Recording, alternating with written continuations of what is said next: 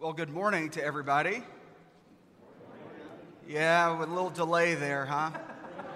My grandfather has a saying. He says we can always use the rain, but I'm not so sure he ever had 8 inches in one night in his entire life like we had on Thursday night this week at our house. We've had a lot of rain, and we're not going to bring the rain with us into the sanctuary this morning. We got a lot to talk about, so it's good to see you all this morning. Thank you for being here. If you are visiting with us this day, you need to know that you're picking up in a conversation that we've been having over the last 2 weeks. We're exploring our new vision statement, trusting that all belong to God. And in our first week, we re-examined Genesis 1, and we had to reconsider, in order for everyone to belong to God, for all to belong to God, we got to recognize that we belong to God. And that can be sometimes pretty difficult. And last week, we wrestled with a passage from the Gospel of Mark about a Syrophoenician woman, a Greek, who was outside the bounds.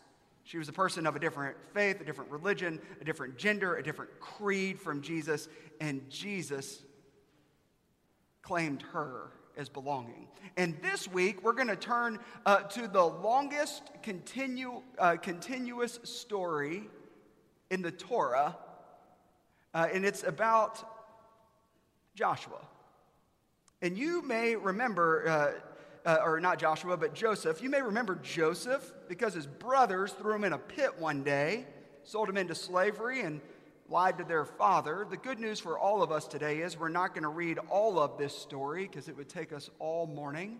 In fact, we're not even going to read everything in your bulletin. We're only going to read from Genesis chapter 42, the first 27 verses. And in order to do that, I've asked Sarah Johnson to help me read this morning. So listen now for the word of the Lord to all of us this day. When Jacob learned that there was grain in Egypt, he said to his sons, "Why are you staring blankly at one another? I've just heard that there's grain in Egypt. Go down there and buy some for us so that we can survive and not starve to death." So Joseph's 10 brothers went down to buy grain in Egypt. However, Jacob didn't send Joseph's brother Benjamin along with his brothers because he thought something bad might happen to him. Israel's sons came to buy grain with others who also came since the famine had spread to the land of Canaan. As for Joseph, he was the land's governor, and he was selling grain to all the land's people. When Joseph's brothers arrived, they bowed down to him, their faces to the ground. When Joseph saw his brothers, he recognized them, but he acted like he didn't know them. He spoke to them with a harsh tone and said, "Where have you come from?" And they said, "From the land of Canaan to buy food." Joseph recognized his brothers, but they didn't recognize him. Joseph remembered the dreams he had dreamed about them and said to them, "You are spies. You've come to look for the country's weaknesses." And they said to him, "No, no, master. Your servants have just come to buy food. We are all the sons of one man. We are honest men. Your servants aren't spies." He said to them, "No, you've come to look for the country's weaknesses." And they said, "We are your servants. We are 12 brothers, sons of one man in the land of Canaan. The youngest is now with our father, but one is gone." Joseph said to them, As I've said to you, you are spies. But here's how you'll prove yourselves. As Pharaoh lives, you won't leave here until your youngest brother arrives. Send one of you to get your brother, but the rest of you will stay in prison. We'll find out if your words are true. If not, as Pharaoh lives, you are certainly spies. He put them all in prison for 3 days. On the 3rd day, Joseph said to them, "Do this and you will live, for I'm a God-fearing man. If you are honest men, let one of your brothers stay in prison, and the rest of you, go. Take grain back to those in your households who are hungry, but bring your youngest brother back to me so that your words will prove true. and you won't die. So they prepared to do this. The brothers said to each other, "We are clearly guilty for what we did to our brother when we saw his life in danger, when he begged us for mercy, but we didn't listen. That's why we're in danger now." And Reuben responded to them, "Didn't I tell you? Didn't I tell you? Don't do anything wrong to the boy, but you wouldn't listen to me. So now, this is payback for his death." They didn't know that Joseph was listening to them because they were using an interpreter. He stepped away from the door and he wept. When he returned, he spoke with them again. Then he took Simeon from them and he tied him up in front of them. Then Joseph gave orders to fill their bags with grain, to put back each man's silver into his own sack, and to give them provisions for their trip. And it was done. They loaded their grain onto their donkeys and they set out. When they stopped to spend the night, one of them opened his sack to feed his donkey, and he saw his silver at the top of the sack. He said to his brothers, "My silver's been returned. My silver's right here in my sack." Their hearts stopped. Friends, this is the word of the Lord. Thanks be to God.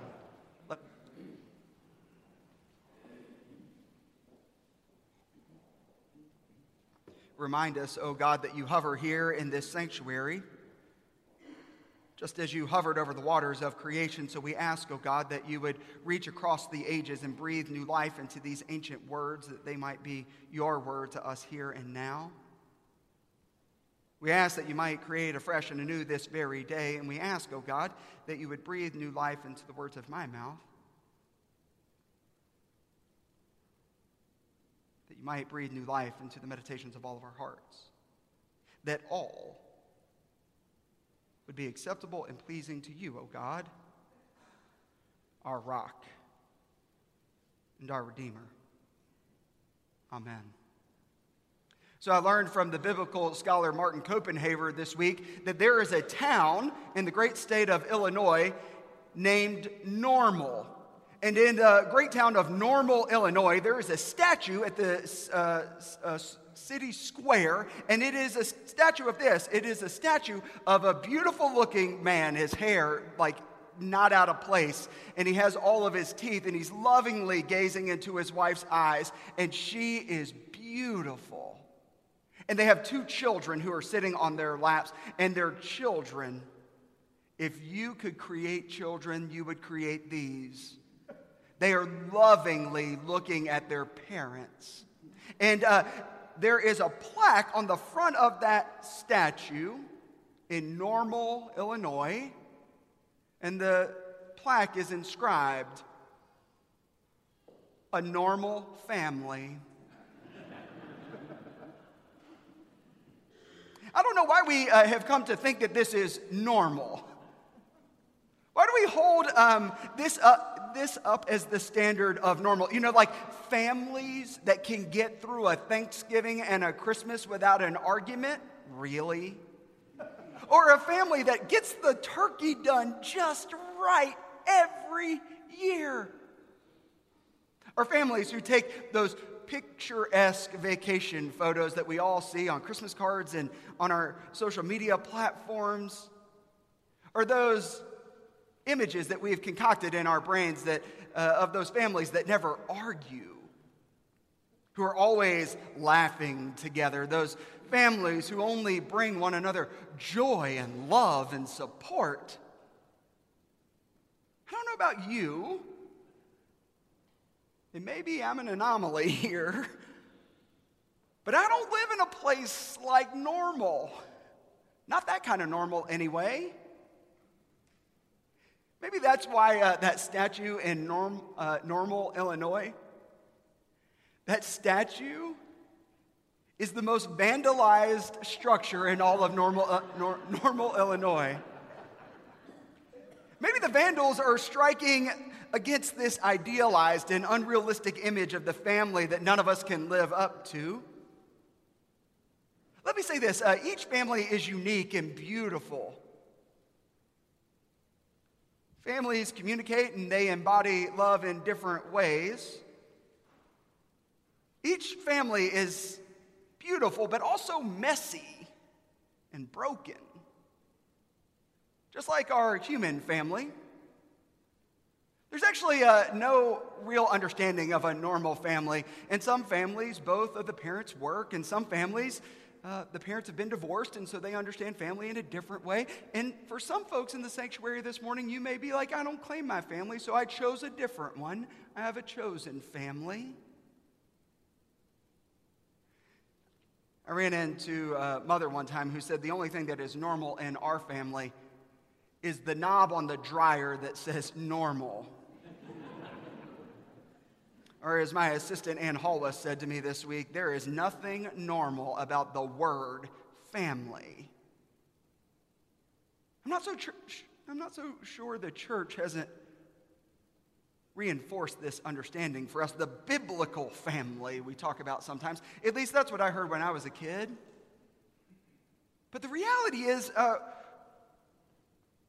biblical family that the Bible sort of reveals and holds up, it's not an idealized picture of family, and instead the Bible depicts real families with rival siblings and tension between the generations. There is marriage and betrayal. There are children who refuse to honor their parents, and then parents who hold back their blessing, cut them out of their will. There are couples in the Bible who struggle for generations with infertility. There are scandalous affairs. There are single parents. You know, there are teenage pregnancies in the Bible. And there are more broken-hearted widows than one could ever count or name. There's also pain in families in the Bible that we don't like to talk about. There's violence. There's financial desperation. There's abuse. But it's not all bad. There's also love and forgiveness and gratitude expressed in many of the families in the Bible. In fact, what most of us understand as normal family lives is actually what we find in the pages of Scripture. Our family lives can be beautiful and complicated, and our families can be often the sources of love and hurt. That's certainly true for our passage this morning. We know this story well, though it may have been some years since we last read it. We probably learned this story in Vacation Bible School, or maybe we know it from the musical Joseph and the Technicolor Dreamcoat. Our passage this morning picks up long after that Technicolor Dreamcoat has been destroyed. Our story picks up after jealousy has undermined relationship, after Joseph has been cast into a pit and then sold into slavery by his brothers. Our passage comes after Joseph's brothers have lied to their father by telling him that Joseph was killed by some wild animal.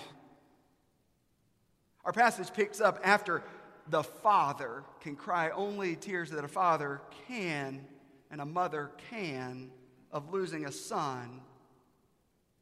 Our story this morning is family drama on a whole different level. This is like the first script of reality television. We enter into the story this morning, and it's been 20 years. It's been 20 years of silence and estrangement between these family members. But now we find Joseph in a position of power. Joseph is literally running the show in Egypt. And let's be clear for a second. Egypt is the most powerful country in the land. And Egypt has food in the middle of a famine. They have food because Joseph interpreted some dreams correctly, and during 5 years of abundance, they stored up food for this very day, so every other country in the surrounding region is starving to death. They don't have anywhere else to go. They're desperate. His brothers included, who live in Canaan, so their father sends them to Egypt to get food. And Joseph recognizes them. They don't recognize him. Much has changed in 20 years, like it always does. Joseph is an Egyptian now. He talks like an Egyptian. He walks like an Egyptian.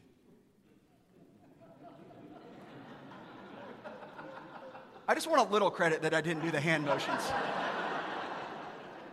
Like this much credit, okay? You know, Joseph is dressed in the Egyptian's ruler robe. He goes by an Egyptian name. He wears Pharaoh's signet ring. He literally is wearing the gold chain that comes with power and authority. The question that is before Joseph and all of us who are reading this story this morning is this: what will Joseph do? What will Joseph do with the pain that is underneath his power? What will Joseph do with the pain that is right below the surface of his status? What will Joseph do in this moment with his pain? Will he act on it? Will Joseph destroy his brothers?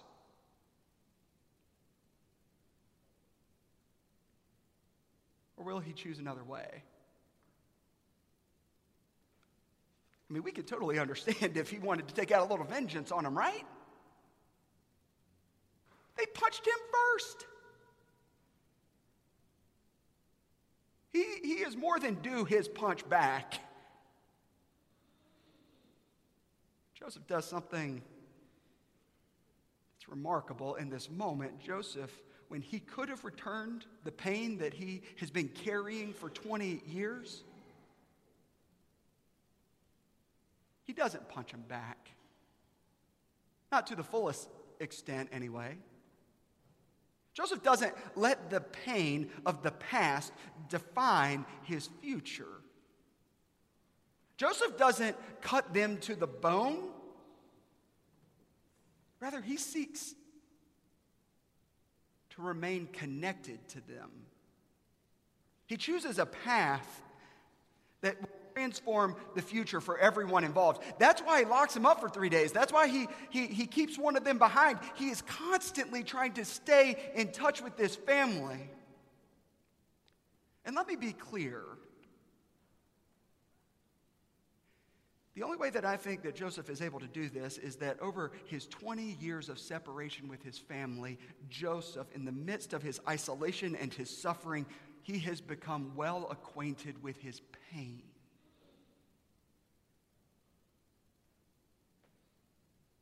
Somewhere in there, he's accepted what has happened to him. But he doesn't allow that pain to decide what happens next. One of the greatest truths that has encountered me in a long time, it won't let me go, is a saying by Father Richard Rohr. Richard Rohr says, if we do not learn to transform our pain, we will certainly transmit our pain. If we don't learn to transform our pain, then we will certainly transmit our pain. Joseph finds a way in this passage this morning to transform his pain rather than transmitting it, which is incredible considering all he's been through. Abandonment, some of you have been there. Slavery, prison. He finds a way to reconcile with them, even after all of that, which I've also come to believe I'm not sure he was able to do on his own. Joseph's pain is transformed because I think he understands that his story is part of God's story. I think it's God who helps him transform his pain, because I don't think that any of us are able to transform the pain of our lives on our own. It's only by the grace of God that pain is transformed and relationships are restored. And let me be abundantly clear this morning. Some of you carry a particular type of pain, and I need to be sure you hear me clearly. When our pain is transformed, when we choose to forgive people, it's not letting them off the hook. It's not choosing to erase or condone what has happened to us in our lives. Joseph being sold into slavery by his brothers was never okay. There was never going to be a day when that somehow all of a sudden became, oh, we're good. Joseph's forgiveness frees him from being bound by that act. It frees him from being bound by that pain forever. Forgiveness for Joseph, forgiveness for us, is about choosing what kind of person he wanted to be in the world. And that's risky, my friends. Forgiveness is risky because there are no guarantees in forgiveness.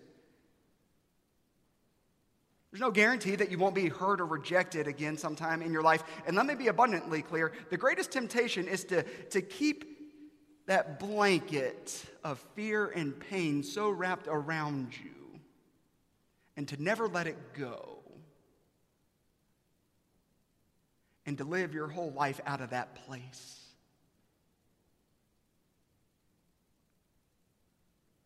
But Joseph didn't want to return the pain that he experienced. He didn't want to be like his brothers. He wants to be a different person. He wants to be a different person to the world and to his family. And so he gives his brothers food. And not only does he give his brothers enough food to take all the way back to their homeland, did you hear it in the text? He gave them rations for their journey. He gave them food on top of food. And on top of that, did you hear what they found? It made their hearts stop. He gave them their money back. It was sitting right on top of all that food when they opened up the sacks. Later in the story, Joseph will choose to return his younger brother back to his family. Joseph's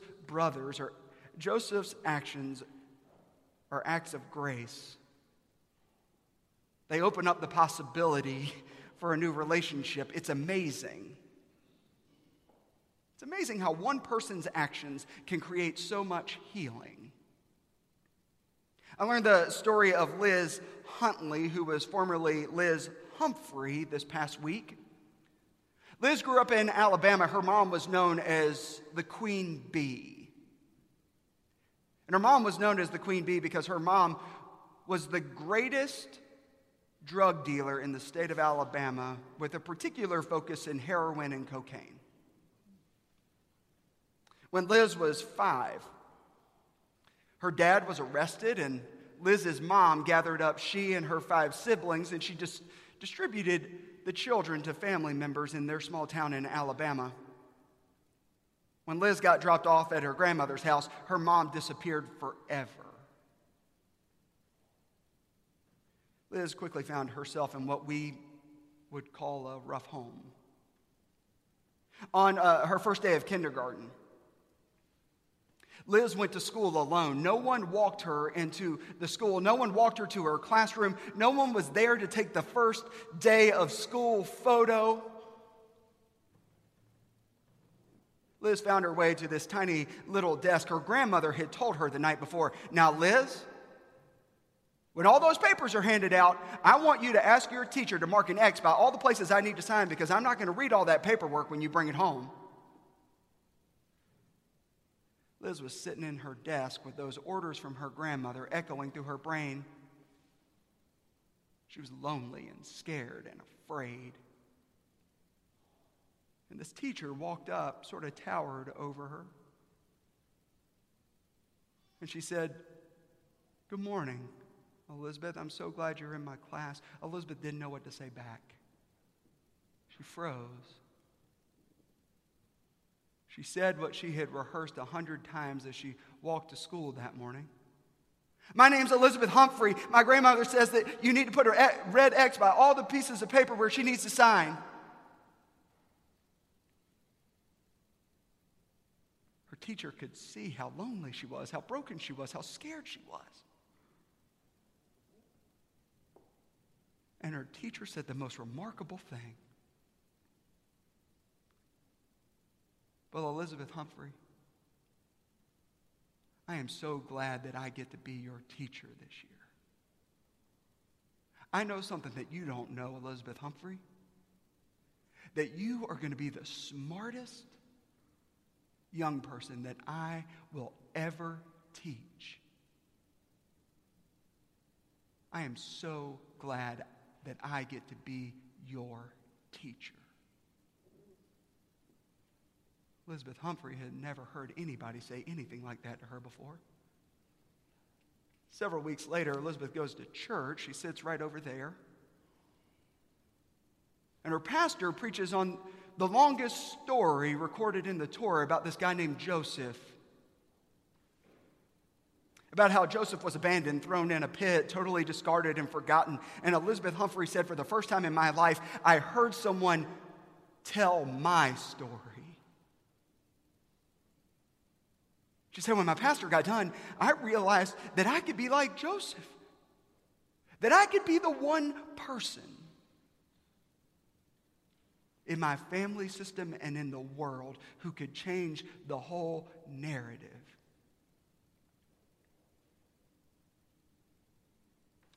Liz Humphrey went on to college, and as soon as she got there, she signed up to mentor students.